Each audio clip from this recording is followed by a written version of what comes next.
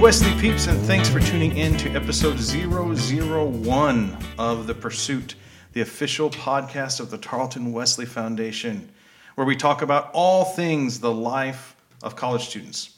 Some of our topics are going to be specific to Tarleton, but a lot of it's not. Through these episodes of this podcast, we're going to talk about questions of theology that maybe our students are struggling with, some topics of deconstruction. We're going to talk about video games because I love video games and books and movies and current events. And most likely there's even going to be a whole lot of nonsense. I'm Reverend Corey Moses, the pastor and director of the Wesley Foundation at Tarleton State University, and I'm excited to jump into this podcast with you all. Each week we're going to have a guest co-host joining us on the podcast to help lead us in our topic of the day. Sometimes they'll be from our board of directors, some will be clergy friends and colleagues across our conference. Some will be Tarleton faculty or staff, and on occasion, we'll get a chance to hear from some of our student leaders. And with me today is Dr. Ben Sword. Ben, welcome to The Pursuit. For starters, why don't you tell us a little bit about yourself? Who are you and why are you here? Awesome. Thanks very much for the invite, Corey. So again, my name is Ben Sword. I wear a few different hats at Tarleton. Yeah. I've been at Tarleton now for almost 2 decades. Dang! Yeah, that hurts. I've been at Tarleton long enough that my daughter will soon be a Tarleton freshman. Yes. But I'm an associate dean with the College of Liberal and Fine Arts. I've been doing the dark side of administration now for a few years. Associate professor in the Department of English and Languages, and specifically I teach rhetoric classes. So I really love the idea of being able to explore the role that language plays in how we connect with and individuals, how we shape our world, and I think that certainly there's a whole lot of really great exploration when we think about that and the role that it plays in our lives and in our faith. And so I'm happy to be a part of this week and maybe in some coming opportunities down the road as well. Okay. And what has been your kind of impression, perception, experience with the Wesley here at Tarleton? The thing I think I've really appreciated about the Wesley is that it is a place where it fits into the larger narrative of what college should be, where you come, you experience things maybe you haven't really thought about before. You experience things that you have a real deep connection with and a history with, but you're getting to launch into them in some of your own ways.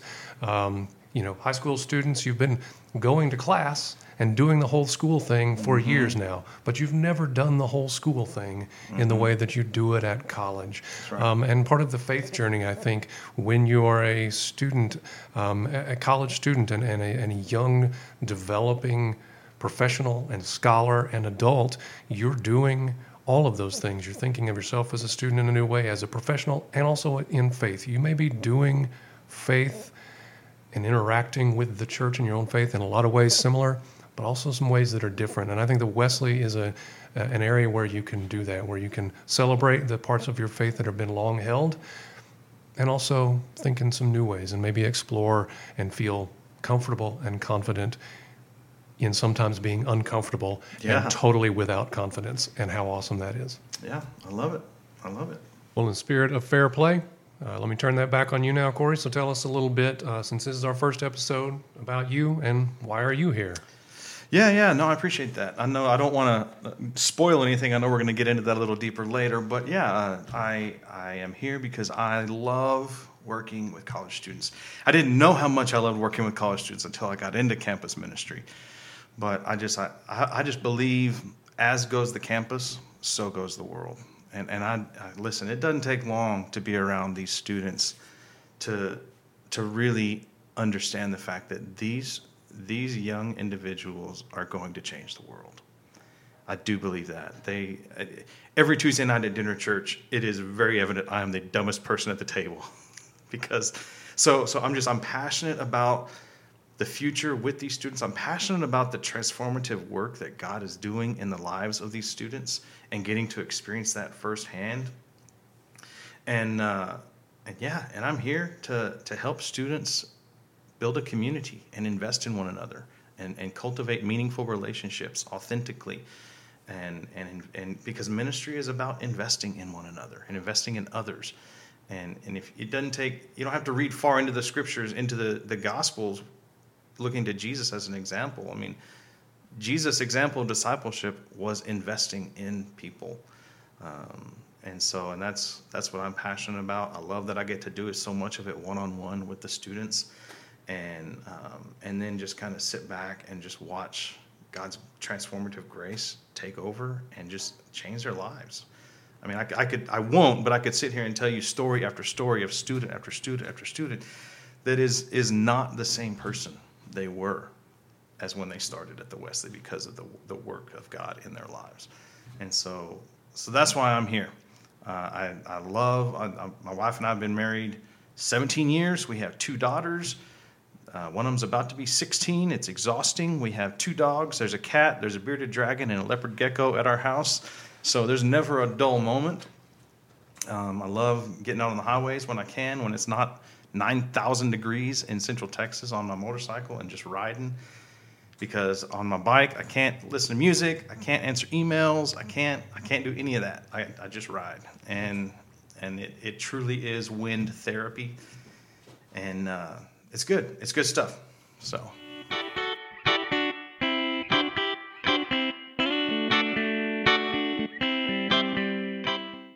All right. So, as excited as I am for us to jump into our topic of the day for this episode 001 of The Pursuit, before we talk about work, Ben, let's talk about our free time, what we do. I know you like to read, obviously. I know we talked a little bit about you like to play video games and movies. So what are you reading, playing, watching? What's taking up your free time right now?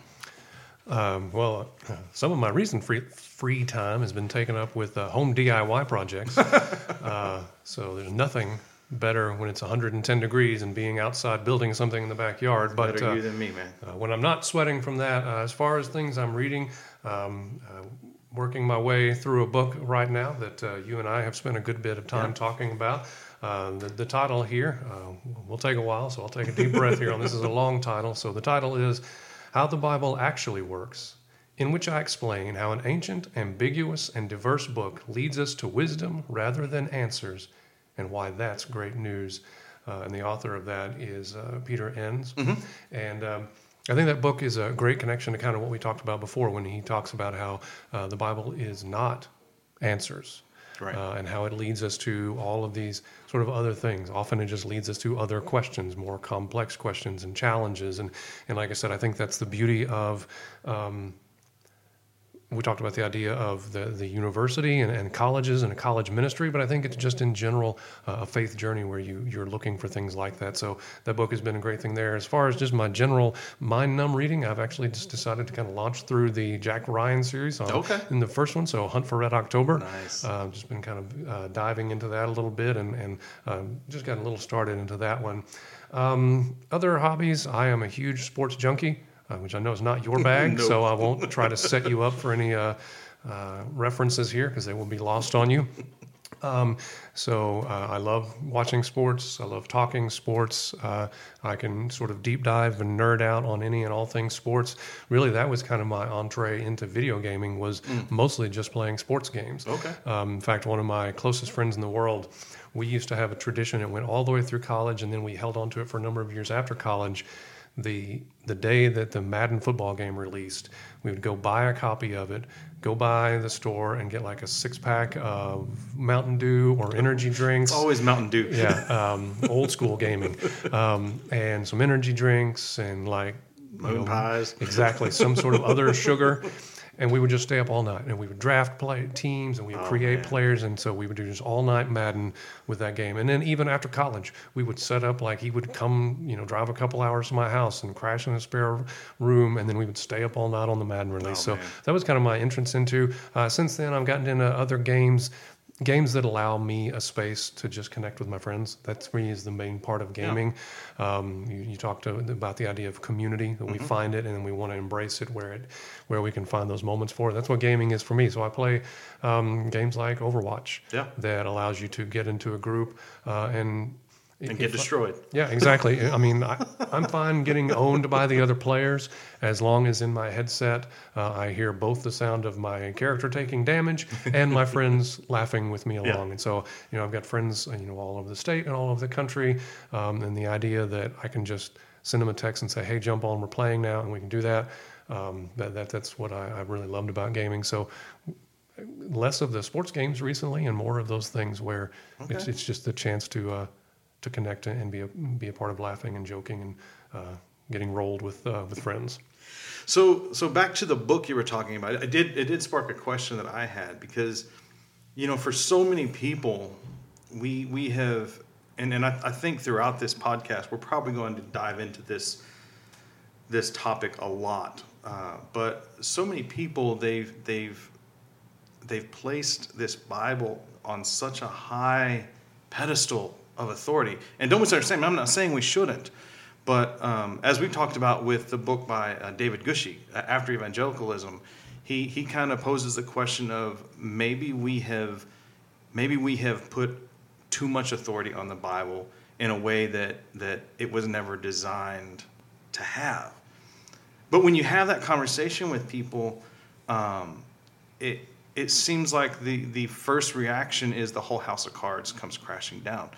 And so if the Bible is our only kind of lifeline to understand who God is and how God relates to creation and how we are to love God and how we are to love others, but then we come across this notion of, well, that's really not exactly what it was designed to be. Because, I like the Peter Enns book. He does a great job of laying this out. But where's the hope in that, right? Yeah, I think so. A lot of the stuff that I've been reading, or even watching some content creators who are, biblical scholars. One of the things that has been really fascinating for me that goes along with that same notion is one of the creators that I watch a lot talks about the problem that we have about the idea of the Bible being univocal. Yeah, we talk about the Bible as this singular book that is the same from the first word to the end. We pick up a novel by Faulkner. It's Faulkner at the beginning, it's Faulkner in the middle, It's Faulkner at the end. The Bible is not that way. It's not a singular text. Paul's letters were individual letters that he sat down and wrote to a particular faith community in a particular community at a particular time to do a specific job. And so I think that's when you talk about where's the hope, is that the validity of the Bible, the value of the Bible, is never all dependent on what one specific scripture says or one specific verse. And wait a minute, if this verse is different than that verse, well, of course it's different than that verse. It was written a couple of hundred years apart by people living in totally different circumstances, trying to do a different thing. And so the question isn't so much about, well, what's always in this exact verse, what did it say, but what are my relationships what are the relationships of the person writing it at that time, their goals, and what am I going through now, and how can I find some connection there? And you can find really different connection in one of Paul's letters than in a text that's talking about, early Jewish history, Old Testament, and understanding them all as being those different things composed by different people at different times in different circumstances, but not just one big book that's the same voice from the beginning and the end. And I think when we see it and we see all of those different voices struggling in all those different circumstances, celebrating in some different circumstances, what we actually then get to see is that sort of singular notion of God. Yeah. The book doesn't have to be singular in voice for it to be something that speaks to us through, a singular God. And I think we see God more embracing all of it than trying to just assume it's one voice all the time. Yeah. It brings three statements to mind. One, something does not have to be factual to convey a great truth. Two, we have to be able to separate the authority of Scripture versus the authority of our interpretation of Scripture. And three, the way that we interpret Scripture hinges greatly on, do we believe the Scriptures to be an inspired collection of words about God, or do we believe the Scriptures to be the physical word of God? Because if it's a collection of inspired writings about God, then I'm allowed to ask questions. And I think scriptures would argue that we should ask questions, as we're going to get into later in today's episode. But if we say that we believe wholeheartedly that the scriptures are the divinely authored, penned, physical word of God, then I'm not going to ask any questions of that. Yeah, absolutely. So it builds up walls that didn't allow you to really connect with your faith. We talked already, how many times have we talked about communities? Yeah. Why on earth would we want to then create people we want you to have communities, reach out, connect. But we're going to build a wall between you and your connection to God. That one you can't do. No community there. Right. So we ask questions of people in our communities. We embrace them. Sometimes we challenge them. We go back and forth, right? I think you ought to be able to do that with some of these texts as well. So there's a real long answer to that's why it's been taking me so long to read that book. Yeah, no, every page brings up a whole long conversation. And what's great about that book is it's not a hard book to read, right? Like it's not a difficult, it's not a seminary book, but it's one that you can pick up and read, and you can either dip your toe in the shallow end or dive into the deep end. Yeah, absolutely. So that was my really long and winding answer to the question. So what is it that you're reading, playing, spending your free time in? Yeah, so as far as reading, the same book, which is why I had so many questions to discuss with it, and as we have already in the past several weeks of us diving into that book, by Peter Enns, we could go. I mean, we could dedicate several episodes just to that book, I think, or any of the other books that you and I have read together. But other than that, I don't really read for leisure. I have the blessing of ADHD that prevents that from being an option for me most of the time. So usually the only reading that I do is spiritual development, personal development, that sort of thing. I have read for pleasure before. I love science fiction. Like The Martian is one of the best science fiction books that I've read lately. It's so good. I couldn't put it down. Like everyone else in the house was asleep, and I'm sitting there with the light on my phone reading it at 3 a.m. because I couldn't put it down. Because the chapters were short, right? It was short journal entries. Like, hey, it's only 2 pages. I can keep going.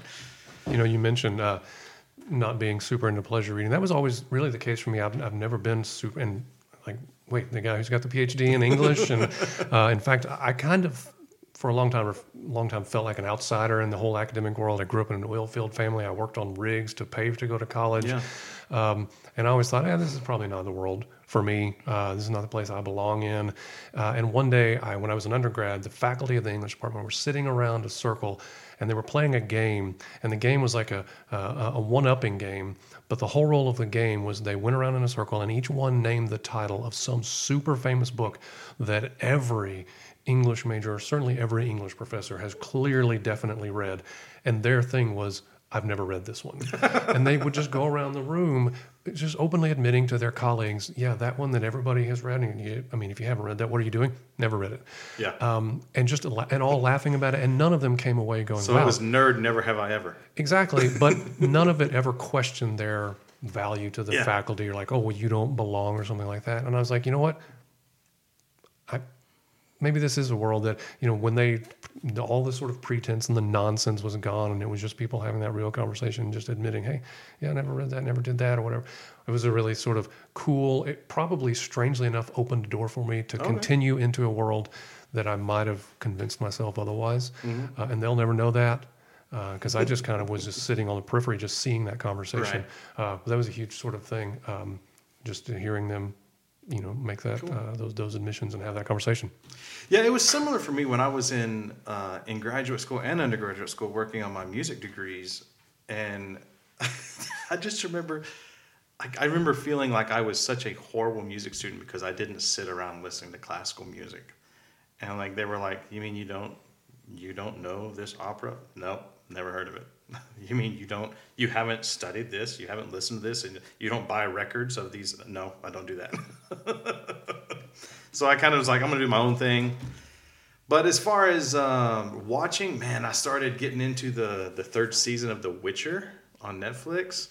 I'm not sure how I feel about, and this is way off topic, but I'm sure you've heard that they've removed Henry Cavill post season 3 from The Witcher and replaced him with Liam Hemsworth. Now, Henry Cavill, he plays that role really, really well. Mm-hmm. So I'm not saying it's not going to be good, but Liam Hemsworth has got some big shoes to fill on The Witcher. And so that's been good. Of course, just a mindless comedy that I like to have on to fill dead space because I don't like silence. Always King of the Hill is a go-to. Mm-hmm. Raising Hope is a new one I've been watching lately. I don't know if you've watched that or not. That show is just funny. But as far as playing, man, I love video games. We play a lot of Overwatch. You and I play some Overwatch together. We at times will get our sweat rags out and endure a little Apex Legends. It's a short window though.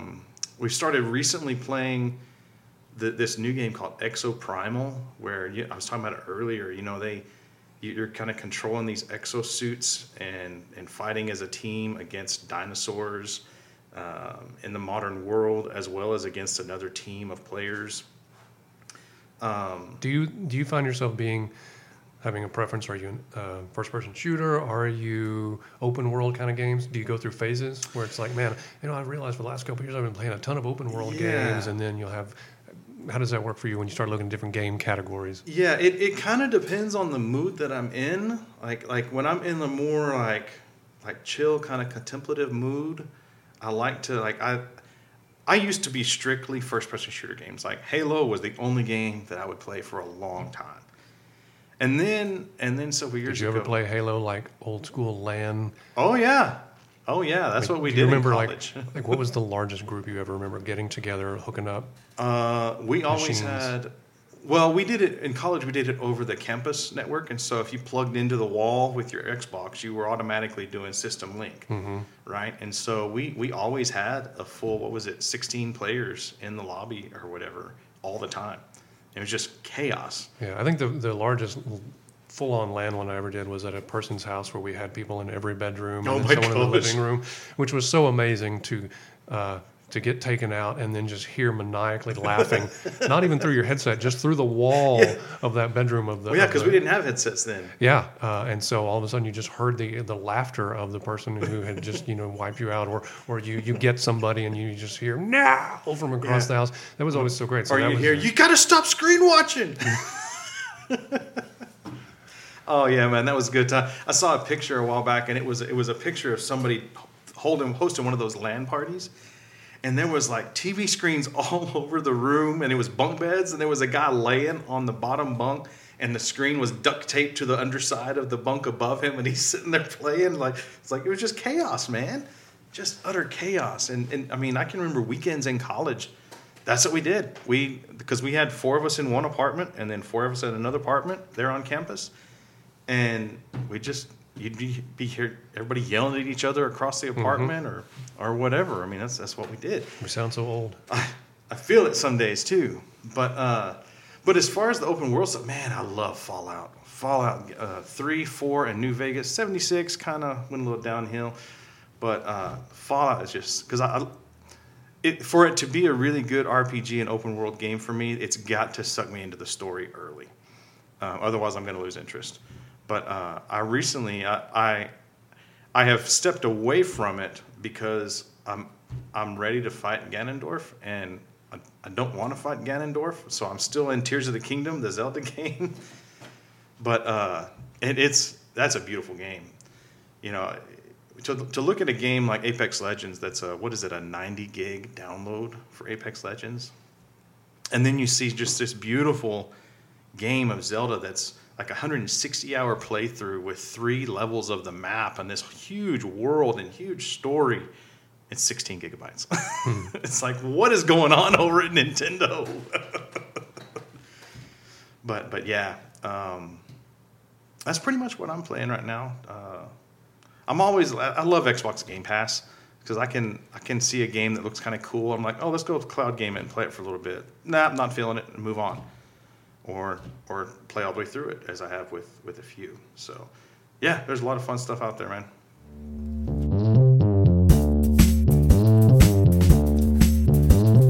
All right, so I appreciate, Corey, that you brought me on here and you told me sort of how you wanted the layout of the podcast to work, and you said that there would be a section on topic of the day, and I started thinking, oh man, what sort of super interesting thing is he going to bring me on there? What important topic does Corey believe that I have something of value to discuss? And yeah, no pressure for the first episode. And so after I'd spent some time thinking and was putting together like brilliant insights on countless topics. Oh, yeah. I have no doubt. Then I followed up with a text of, so what is the topic of the day? And usually the topic of the day was you.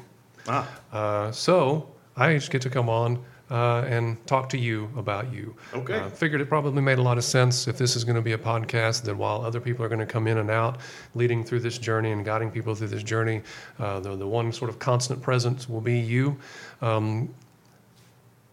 Not just really, I don't even think I would say sort of trying to guide people through their faith journeys, making theirs and yours along with them, both in this both in this podcast and just through the ministry. So I think that's a good topic for today. Just getting to know you and sort of where you are. So I think one of the first questions people ask anybody who is in any sort of a role, and I think we often ask of ministers, pastors, what is it that brought you to the ministry?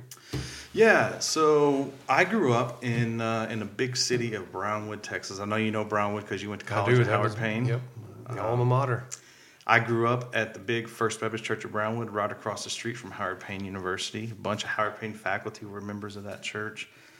When I graduated high school, there were a lot of questions of why I wasn't going to Howard Payne. I was ready to leave town, you know.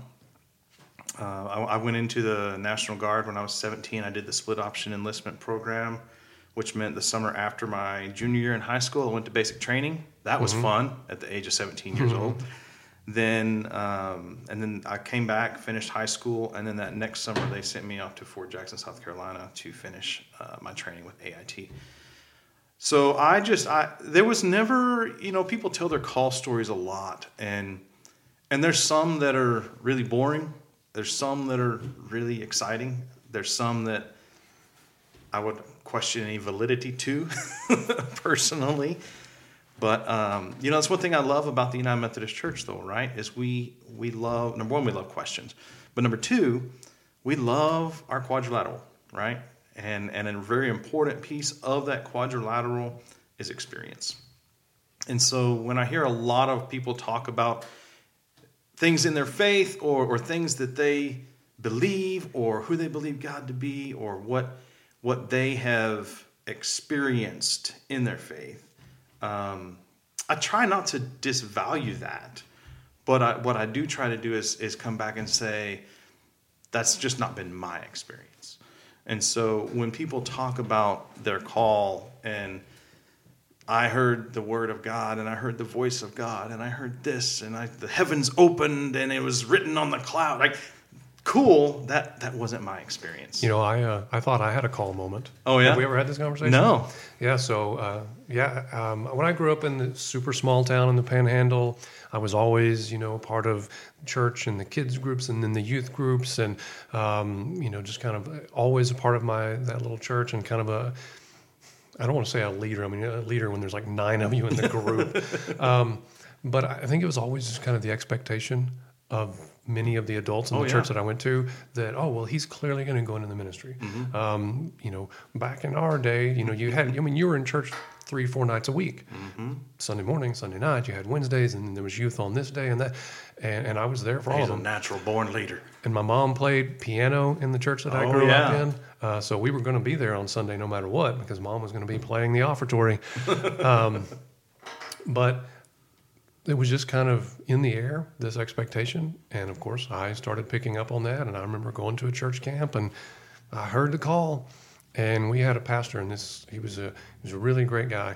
At the time, there was no youth minister at the church, so the pastor went with us on that specific camp trip. And after we came back, and you know, I'd said this, and everybody was like, "Yeah, we knew it, dude. This is what you were meant to do." He pulled me aside, and we had a conversation, and he told me, he said, "As a pastor, I can tell you that there is no person in the world who is more fulfilled than a pastor who has been called, than a minister who's been called to the ministry. And there is no person in the world more miserable than a minister in the ministry who has not been called to the ministry. Mm-hmm. Being someone who this is the path you're supposed to be on is wildly fulfilling. And if you're trying to be on this path for some other thing because others expect you to be here, or that's just kind of what you've always been told, so that seems like inertia is just moving you this way, eventually inertia stops pushing and something else isn't going to be there to fill the cup. Yeah. And like sometimes I tell people the story and they get horrified that pastor would say that to someone. I'm like, no, that's what ministering to people is. Yeah. Actually telling them the things and he didn't tell me, I'll do everything in my power to make sure you're never a minister. If I would have come out of that saying, no, I feel like this is, then he would have done everything he could to support me in it. But the first step to supporting me was just being honest with me. And guess what? I am on a career now where I still work with people and I lead people and I get a chance to educate and mentor when the opportunities come around, and something that's wildly fulfilling. And I found that because I didn't just have to go the route I thought I was supposed to, because it's what I'd kind of heard in the air. So, yeah. And so my call was very uneventful. There was just kind of this, as a junior in high school in Brownwood, Texas, there was kind of just this normal understanding that this is what's going to happen, right? Mm-hmm. Yep. And because they're like, and I tried. I was like, well, there's got to be something else that I can study.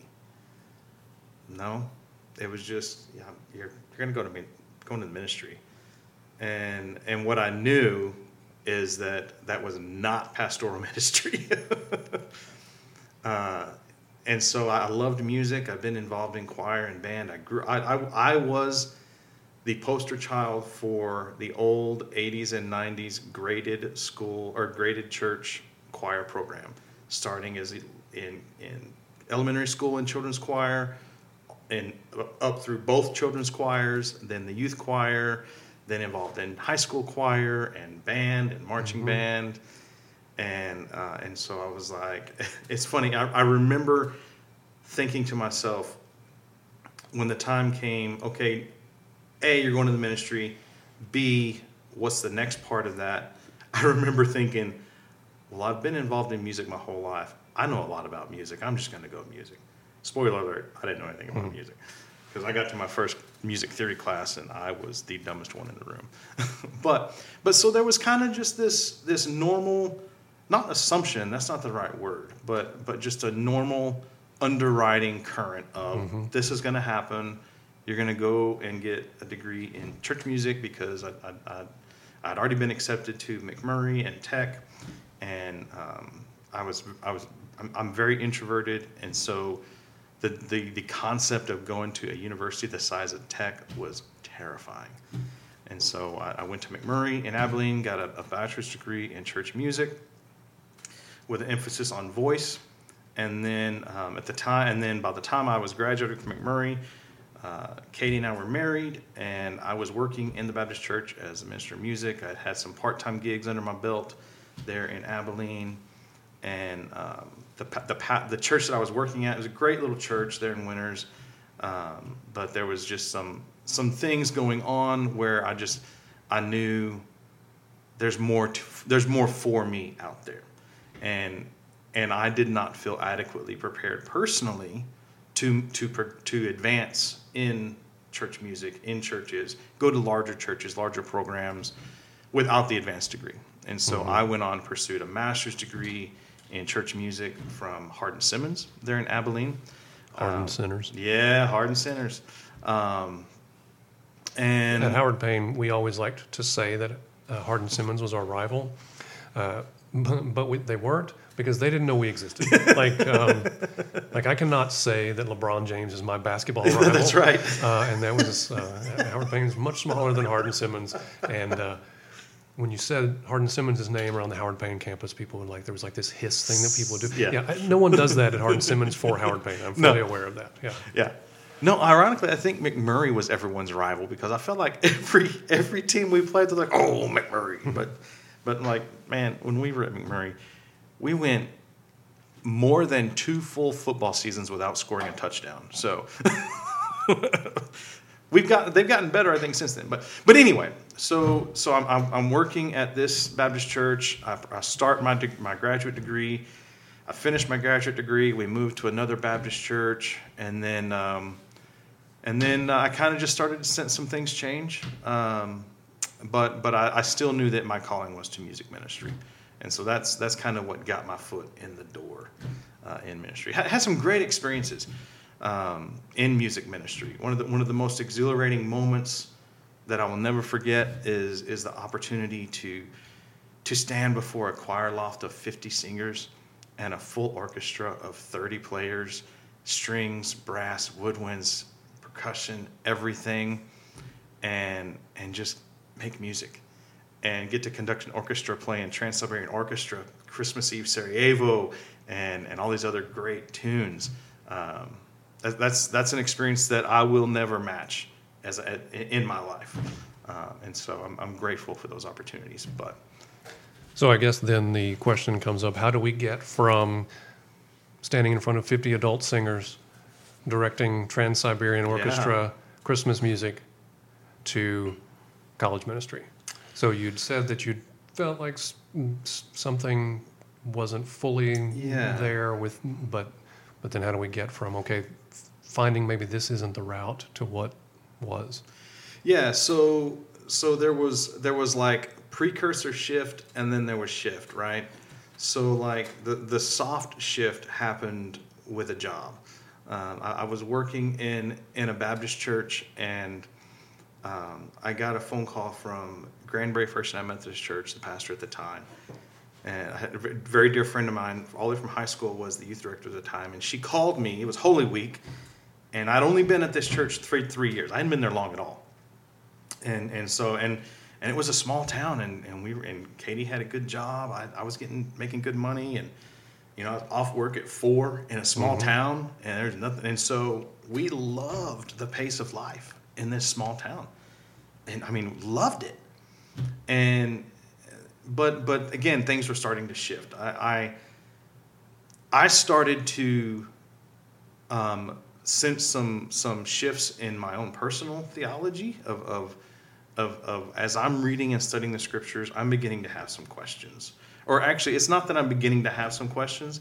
It's I'm beginning to allow myself to address questions that have been underneath the surface this whole time that I've been burying. Because, as you can imagine, a lifelong Baptist diving headfirst into a Methodist university, there's going to be some wrestling that happens. Number one, it's that phase of life that we talked about. You're going to college. It's the first time in your life where you're not somebody's son or daughter, and you have to, whether you like it or not, on some level, you have to do the hard work of making your faith your own. That's hard. It's real hard. And some people don't make it out on the other side on the faith. And we'll get more into that later.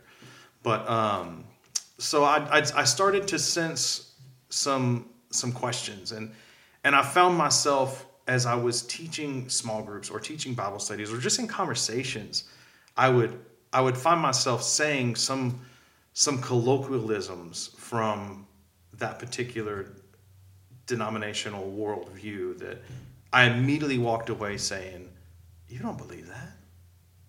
Why did you say that?" Yeah. But again, I was like, "No, I just need to bury that." Now, I tend to, you and I, we've had enough conversation. I think you know me well enough to know that I try not to.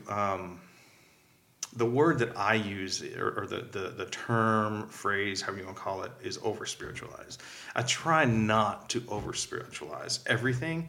What I mean by that is I don't necessarily believe that God is so meticulously involved in every aspect of our life. I don't necessarily believe that God cares what car we buy or what house we buy, or I don't think God necessarily cares who we marry or any of those things, or what job we take or what job we don't take. I think what God cares about is, are you going to love me and love others? Mm-hmm. That's what God cares about. If you can love others and love me, and whatever you're doing fits into those things, then go for it.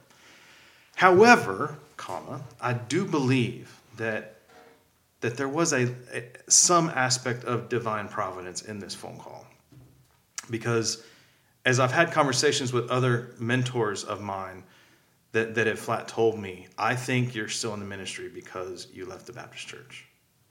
Now, that's not against the Baptist church necessarily. That's just because I think they saw kind of these internal struggles and questions that I was starting to have. Mm-hmm. And it may or may not, depending on the circle that you're in, be welcomed, right?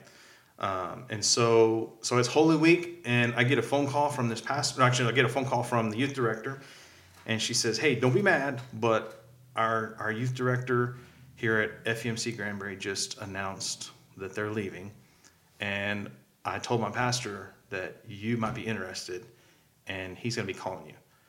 Before she got the statement out, my phone's ringing with him on the other line, and he says, "Hey, I'm pastor at Granbury FEMC. We've been given your name. Want to know if you want to come to town, and I'll take you to lunch, and let's talk about this job." And I said, "Well, I don't know that I'm not interested. Let's have lunch." Interested in free lunch? Yeah, and always.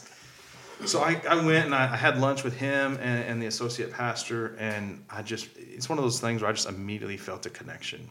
Mm-hmm. So I was like, my wife and I talked about it. She was super excited because she had grown up Methodist, and so she was like, and not only has she grown up Methodist, but she grew up in Granbury. And she's like, "Oh, I can go home, Right. But she grew up at Acton United Methodist. Mm-hmm. And so I sent in my resume, and went through the interview process. Long story short, they hired me, and man, again, just some of the greatest experiences in ministry, in music ministry throughout that time. I was there for 5 years, and what I began to experience the more I was in our kind of Methodist worldview is that, and the more I learned about Methodism and John Wesley and our theology of grace, the Methodist Church was giving me articulation for some of the things that I was beginning to wrap my head around about what I believe Scripture to teach us about who mm-hmm. God is and how God relates to us, the role of Jesus, the role of grace, and how all these things play together. And the thing that I love the most about coming to the Methodist Church is that we love questions. Yeah, when we visited the Methodist Church, we had been going to a Baptist church, and a number of the questions that I had always had that I had suppressed or I had chalked up to my own lack of faith is the only reason you have those questions, right? All those sort of guilt things that you use to press down. I just kind of gotten to a point where I needed something different. Yeah. And so we started looking, and I was looking up different theologies of different denominations. And so we visited, and the first time we visited the church, the pastor was speaking on a particular parable, and he said that when he looked at the lectionary and the calendar for what was supposed to be preached on that week, he's like, "I was really excited because I don't know what to do with this parable. Yeah. I don't understand it. I don't understand this. Like, I understand largely, but I don't understand this specific statement or part of it. And I have studied it, and I have read a lot of things, and I just still don't know what to do about it." And so I was so excited to talk about it, to tell you what thoughts I do have on it, the area where I have no thoughts because I can't figure any of it out, and then maybe somebody, you can take me to lunch after the service, and maybe you have some ideas on it. And, the last part he said a little, sort of tongue-in-cheek, as, a little bit of a joke, but it blew my mind that the pastor stood up in front of the congregation and said, "I don't know. And I'm actually excited to explore it and to hear other thoughts and to sort of dialogue. To just dialogue on it and to admit that I'm ordained, and this pastor had been ordained for many years, but still had questions, was super comfortable in the confusion and in the questions. And we left that service, and I kind of turned to my wife, and I was like, hey, this is a place I could be. Yeah, for absolutely. that reason. And it became the same for me, and that kind of has bled over, that experience with what I experienced with the Methodists, not only embracing but encouraging questions. I tell my students all the time, look, if you're not struggling with your faith, then you're not taking it seriously. Yeah, when I was in graduate school, one of my professors, I don't remember what we were talking about, but she just came out and said, she's like, I am so done with answers. Yeah. I just want more questions. And I thought that's a great, that should just be over every university, and it probably should be over every church. Yeah.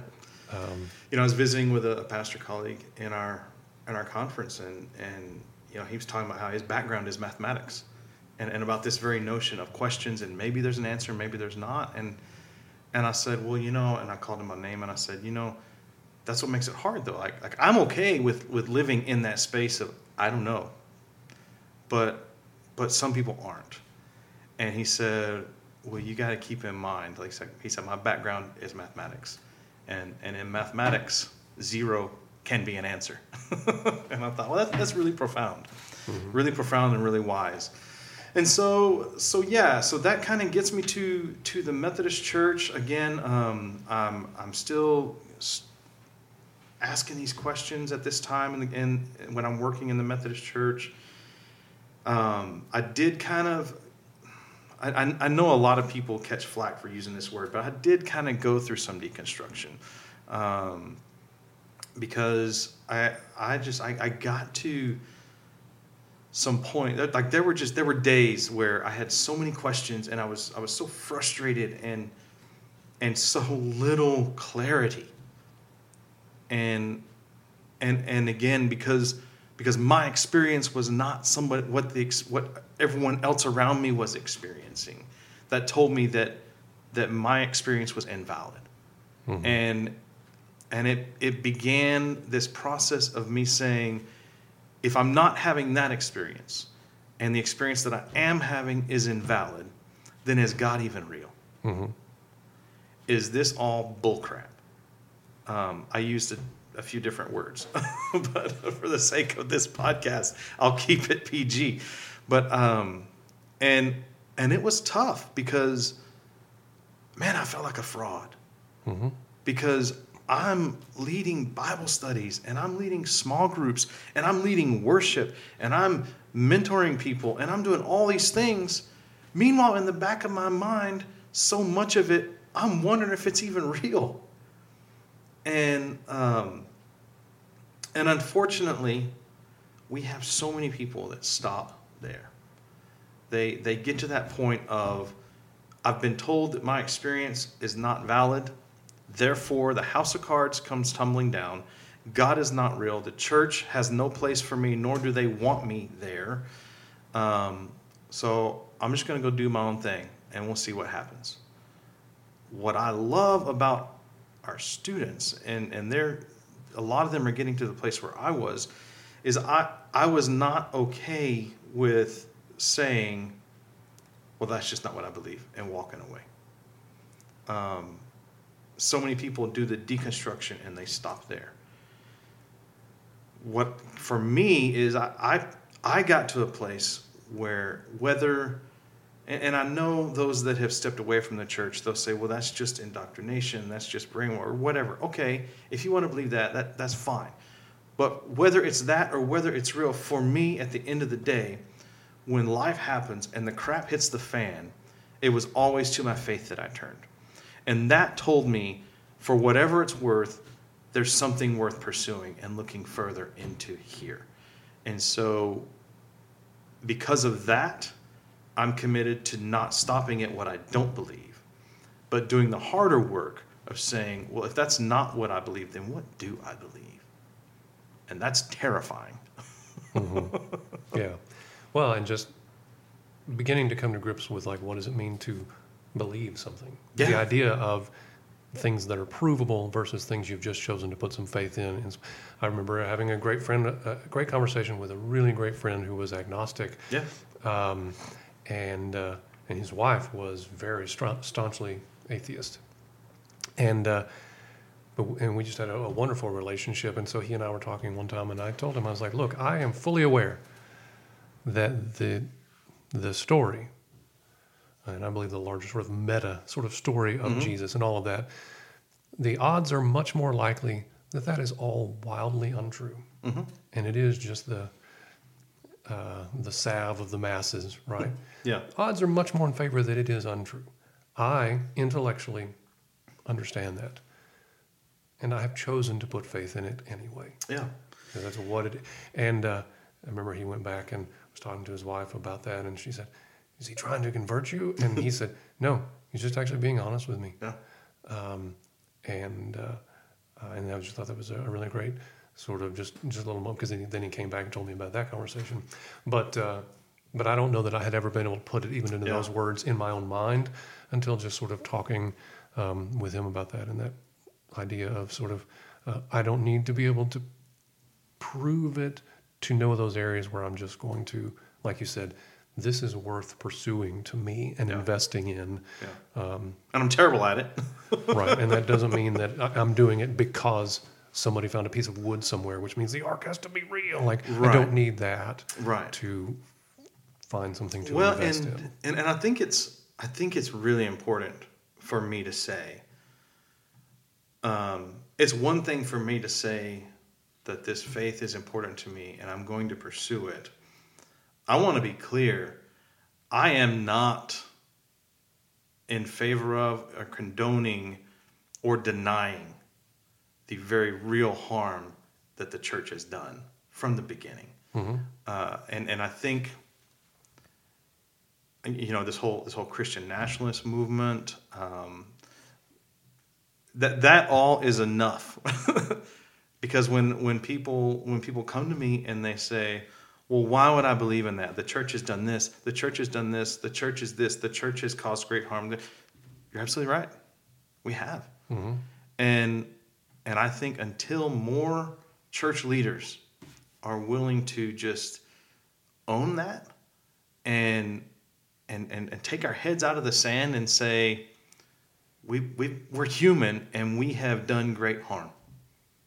And we own that. Then we're not going to reconcile anything. Because, in fact, I have a very good friend of mine, one of my best friends in the world that has turned away from the church. And he and I have had many conversations like this, great conversations.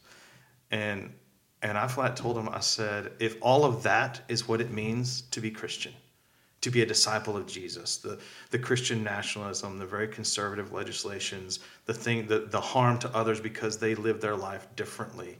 If that's what it means to be Christian, then I want no part of it. And also, spoiler alert, I don't believe that's what Scripture teaches to be a follower of Jesus. Well, and I think those types of ideas, sort of looking back the larger sort of scope of that, I think aligns with something like what is a Wesley, what is a college ministry, right? So these students are going to classes and their professors are telling them, in high school you wrote some research papers. I do air quotes there with my fingers. I'm the only one that saw that. It's an audio medium, folks. So you do research papers, but all that means is you just go on Google and you just type an essay where you summarize all the stuff that Google told you. Maybe you go into the library and you just summarize whatever was in that book. That's not enough. If you are going to be a student at a university, you've got to dig deeper. You've got to ask questions beyond, okay, these are all the things that scholars in this field have already found out. It doesn't matter what that field is, whether it's physics, whether it's ag economics, whether it's international business, English, whatever it is. What things do we know? And what more things can we ask? What new things do we not know? You need to, in your field, in your profession, contribute, go beyond, push farther. And then the idea that we don't want to do that when they come and they say, hey, I'd like to ask some questions about my own faith or just about the church, my relationship with the church, the relationship I've seen others have with the church. I need to explore this further. And in every part of their life as a student, we tell them, push further. Failing to push further is failing to do what a student at your right. place in life should be doing. And then they come over here into this thing that we tell them is a wildly important part of their life. And we tell them, this is the only area where you should not push further. And so, I think if that is part of what the faith is, then it makes, and based on your descriptions of it for you, it makes it pretty sort of easy for, I think, folks to see why then it is college ministry sort of is something that speaks to you. Yeah, and we meet so many students that it's been this interesting shift in the life of of not just our students, but I think students across the board that we're meeting on campus. Is there's more and more that when we meet them, their initial reaction is, I don't want to be a part of the church group. I'm not religious. You're talking about a mission trip. That's just colonization. I don't want to be any part of that. And my answer is usually, that's fine. We're having free food. Come eat. And then they're like, well, I'll come eat your food. But then, half of our group, on Tuesday nights at our dinner church, we have maybe 5 of our students that are lifelong Methodists, maybe. Mm-hmm. Then there's the rest of that half would say that they probably grew up in some faith tradition at all. The other half of our group that comes on Tuesday nights, that come every week, will tell you they don't identify as Christian. They have no intention to. Now, I think it's important to note that they're still coming back to a faith community for a Bible study every Tuesday night, even when they're saying, I don't identify as Christian. And one of those students even started out there, and by the second semester, she was on staff working at one of our conferences, summer internships, asking, what does the church teach about ... And when I hear her story, and she says to me at the end of the conversation, I'm so glad to have found the Wesley, because I never knew churches could not be jerks to people because of the experience that she had growing up in church. And so the first time that we were in our discussion at dinner church, and we were talking about the Great Commission, and I said, I don't think our calling, I don't think our Methodist theology says that we are to be out saving people. I think that's God's work, right? I said, I'm not here as the pastor of the Wesley to save anybody. My calling here is to invest in people and to build a community. And the minute I said that, the minute our students heard an ordained clergy person say that, the tension was removed from the room. Because so many times they walk into some of our other campus ministries here at Tarleton, and it's, well, we want to baptize you, we want to say you're living in sin, and I'm not saying that the Methodist Church doesn't believe those things, right? But I think our approach to that next step of faith, which that's what they're talking about, right? What's your next step? Because I don't like to talk about it in terms of how many baptisms have you had, how many salvations have you had, how many whatever.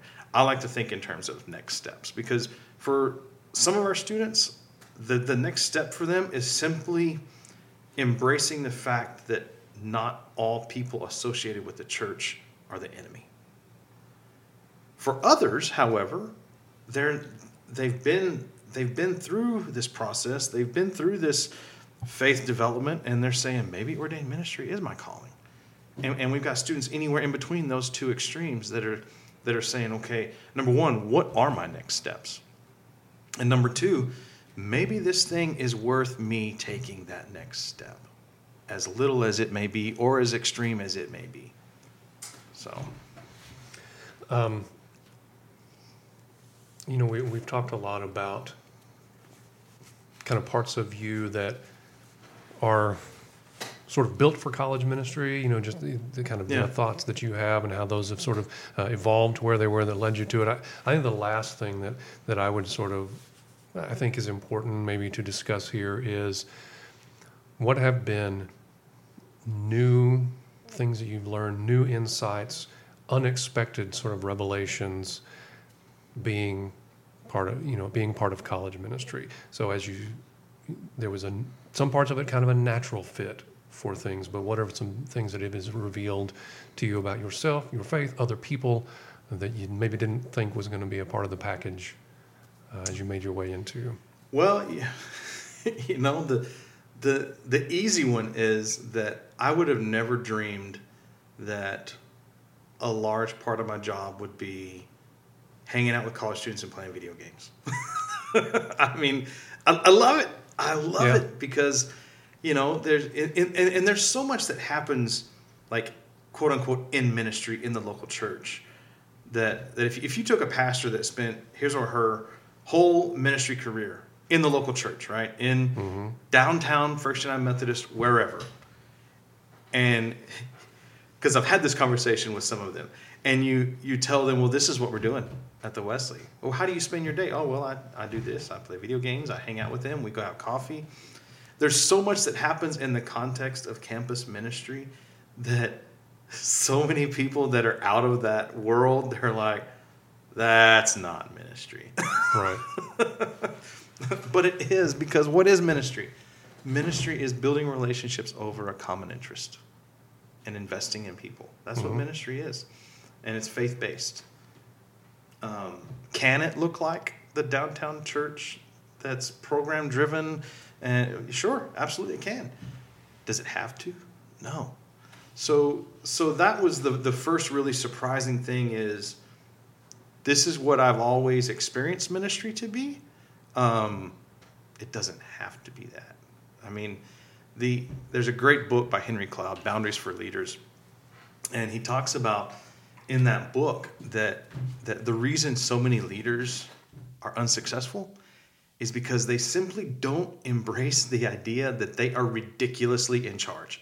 Right, yeah. And I got to the point and I was like, why can't I do this? Why can't I start a nerd culture ministry? Why can't I start a gaming ministry? Why can't I do this? Why can't I I can do that because that's where our students are living anyway. And we should be reaching out to them on their level, meeting them where they are. That's what grace is meeting people where they are. And so that was the kind of first realization. The second one, and I think the most exhausting thing about campus ministry is how entrepreneurial it is. I'm working with a demographic that by and large is not gainfully employed. Yeah. And so our conference is really good at financially supporting our campus ministries as much as the budget will allow. And we get about 60% of our annual budget from the annual conference. The rest of that, I have to find. I have to market myself. I have to market the Wesley. We have to find donors that want to partner with us, and I have to find a way to tell the narrative to spark that passion that they're going to say, this is something that I want to be a part of. Right. And so that was kind of like the first, whoa. First of all, when I first came to campus ministry, I did not like asking people for money. But what do they say? Necessity is the mother of invention. Right.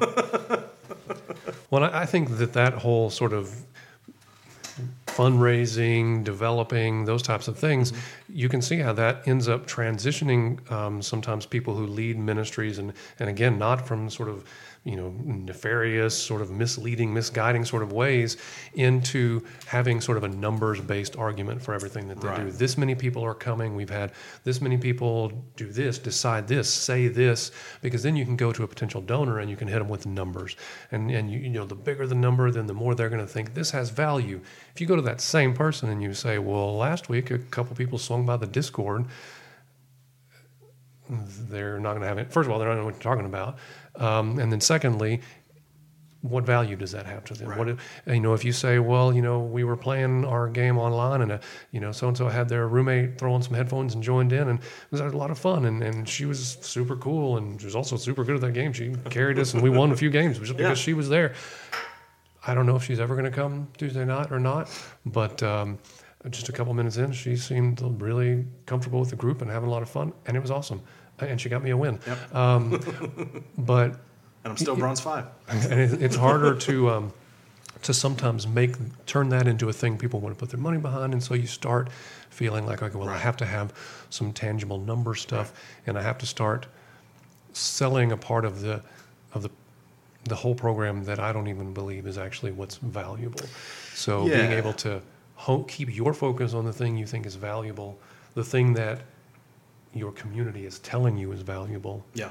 And then also helping other people to see there's value in that when they can see some other things doing some really cool stuff. You're right. And also not giving in to somehow devaluing some really cool stuff that's going on. I mean right. I mean there are some other great campus ministries around this campus doing excellent things. That's right. And trying to understand and sort of hone in on what is truly valuable about something going on in one place. There's enough oxygen in the room for the great thing that's happening over here to also continue being great and supplementing and not feeling like one thing to be successful has to do so stepping on another. And the drawing lines of differentiation also means drawing lines of evaluation, better, worse, no. And in all of our worlds, we can do that. We can start competing and measuring versus seeing them in other ways. And I think that's one that we certainly can see there. And I think that sometimes it's just good to listen to our people, the people of the community. Yeah, and what it's speaking to you. It's understandable, right? I mean, you're right. Nobody wakes up in the morning and looks in the mirror and says, you know, I think I'm just going to be a pain in someone's backside today. I mean, I'm sure there's people out there that are like that, but I choose to believe there's not. But it's hard. It's like because when you have this, and it's a whole culture. The nerd culture is this whole like separate world, and if you're not in it and you don't know the lingo, and then it's hard to quantify the fruitfulness of nerd ministry or gaming ministry if you're not in that world. I mean, and I don't say this to demean it at all, but it's the same as when I was in my mid-20s at a church that found out we had a quilting ministry. I mean, that was not a world that I was in. That was not. But the bottom line is that was a thing that happened to cultivate relationships and build community over common ground of a shared interest. And that's what we're doing with the nerd culture and the gaming ministry. Throw some facts out. Did you know that now I understand the two are not apples to apples, but did you know that the gaming world has outgrown Christianity by almost 1 billion people? And in the past 4 years, there have been an average of 125 million more gamers a year for the past 4 years. And as of 2021, a Gallup poll shows that church membership for the first time has dropped below 50%. Yeah. We as the big capital C church, we're sending missionaries into every culture in every continent that we can, sometimes to their death almost because of where they're going because it's illegal, in every language that we can, as much as we can, except for this world, the gaming world. Now, we're just now getting to the point where there's some churches that are starting to pop up. Love Thy Nerd, Checkpoint Church, there's several of them. There's even a Nerd Culture Ministry Summit that a few of us are going to be going to because the church is finally starting to say, not only is your hobby a sin, not a sin, but we want you because we have pastors that are passionate about these things, and both can exist, and so it's building a community over a common ground of shared interest.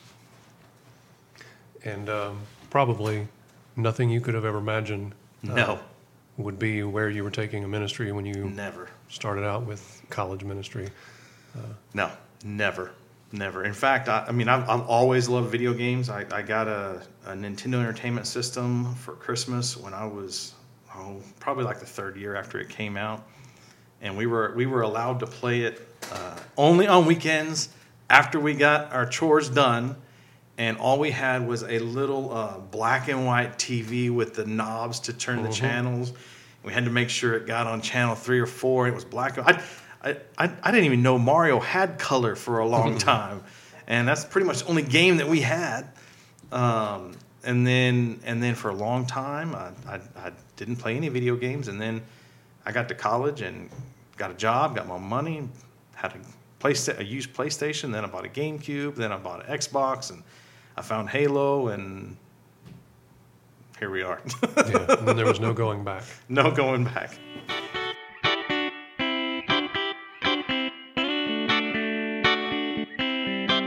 All right, so thank you all for tuning in with us. If you want to know more about the Wesley, you can go to our website, www.tarletonwesley.org. If you have just really found passion that you want to partner with us in ministry, and you're really excited about the transformative work that God is doing in the lives of our students, and you want to be a part of that, you can partner with us. Just go to our website, www.tarletonwesley.org, and click on Resources, and then click on the Donate tab. We also have what's called the Wesley 1225, and through the Wesley 1225, we are looking for individuals to commit $25 a month for 12 months. And on that tab, you can set it up with your credit debit card to be recurring. The joke that I tell Ben is that I spend more money than that a month on coffee. Right. We love our recurring donations through the Wesley 1225. But more important than the money, along with the 1225, is we invite you to pause every day at 1225 and pray for the Wesley. Pray for our students. Pray for me and Kelly, our ministry assistant. Pray for the faculty and staff at Tarleton. And just pray that we can just meet more students throughout the semester. And you can find us on all social medias: Facebook, Twitter, Instagram, and Facebook, Twitter, Instagram. What's the last one? Snapchat. There we go. Haven't made your way onto Threads yet? Haven't made it to Threads yet. We are debating on getting into TikTok, but you can't access TikTok on campus now. Correct. As of a government legislation, correct? Yes, I believe Yeah. that. So we're toying with some of those ideas. If you love gaming and you want to see what's going on, or just jump in some of the games with us, or just jump in, hang in the chat with us, shoot me a DM or an email. You can go to our website. My contact information is on there. You can text me, and I can send you an invite to that Discord. Who knows, by the time of publishing this episode, we may even have individual ways that you can connect with the Discord directly through the podcast and that sort of thing. So at the end of each episode, I thought it would be really fun to kind of, because some of these episodes, like today, it was kind of a little heavier episode. They're not all going to be heavy, I don't think. But at the end of each episode, I thought it'd be fun for us to kind of turn to social media and answer any questions that may have popped up since the recording of the last one. And so if you're listening to this podcast and you have a question for either me or our guest host or all the above, it doesn't have to be anything of consequence. It can be, what's your favorite flavor of ice cream, or it could be a what if or anything. Any question that you have, just a plain curiosity, pop it in that social media, and at the end of each episode, we'll try, if we have time, to get into some of those questions, just so that you can kind of just get to know us better, and we can get to know you better, and I just think it'd be a good thing for us to do. Well, that is going to be it for episode 001 of The Pursuit. Special thanks to Dr. Ben Sword for joining us today. Ben, do you have any other thoughts or ponderings you'd like to offer up for our listeners between now and the next episode? I think I would just say, I want to say thank you for the opportunity, the invite. Yeah. It's been awesome. Part of this outro here is talking about hoping that people will continue to listen. Yeah. Hopefully, one of the things you've picked up from this is that I think it is, and Corey, you can correct me if I'm wrong here, but I think one of the goals of this ministry is also to listen to people. Absolutely. Whether it's a small, fun question that you want to put at the end of a podcast, whether it's something deep, or whether you just want to log on to a Discord or a chat and talk about something and just feel like somebody's wanting to listen and to hear, then hopefully I, Corey, others here, part of the leadership of the Wesley, can be that. That's right. So that's the last thing I want to say is Okay. thank you for listening to us, and we'd love to have the opportunity to really listen right. and support you. Good deal. And with that, we are out. And remember, you matter. And because you matter to God, you matter to me. And the world is a better place with you in it. So I would encourage you today to go and spread positivity and joy today and change someone's world. Deuces.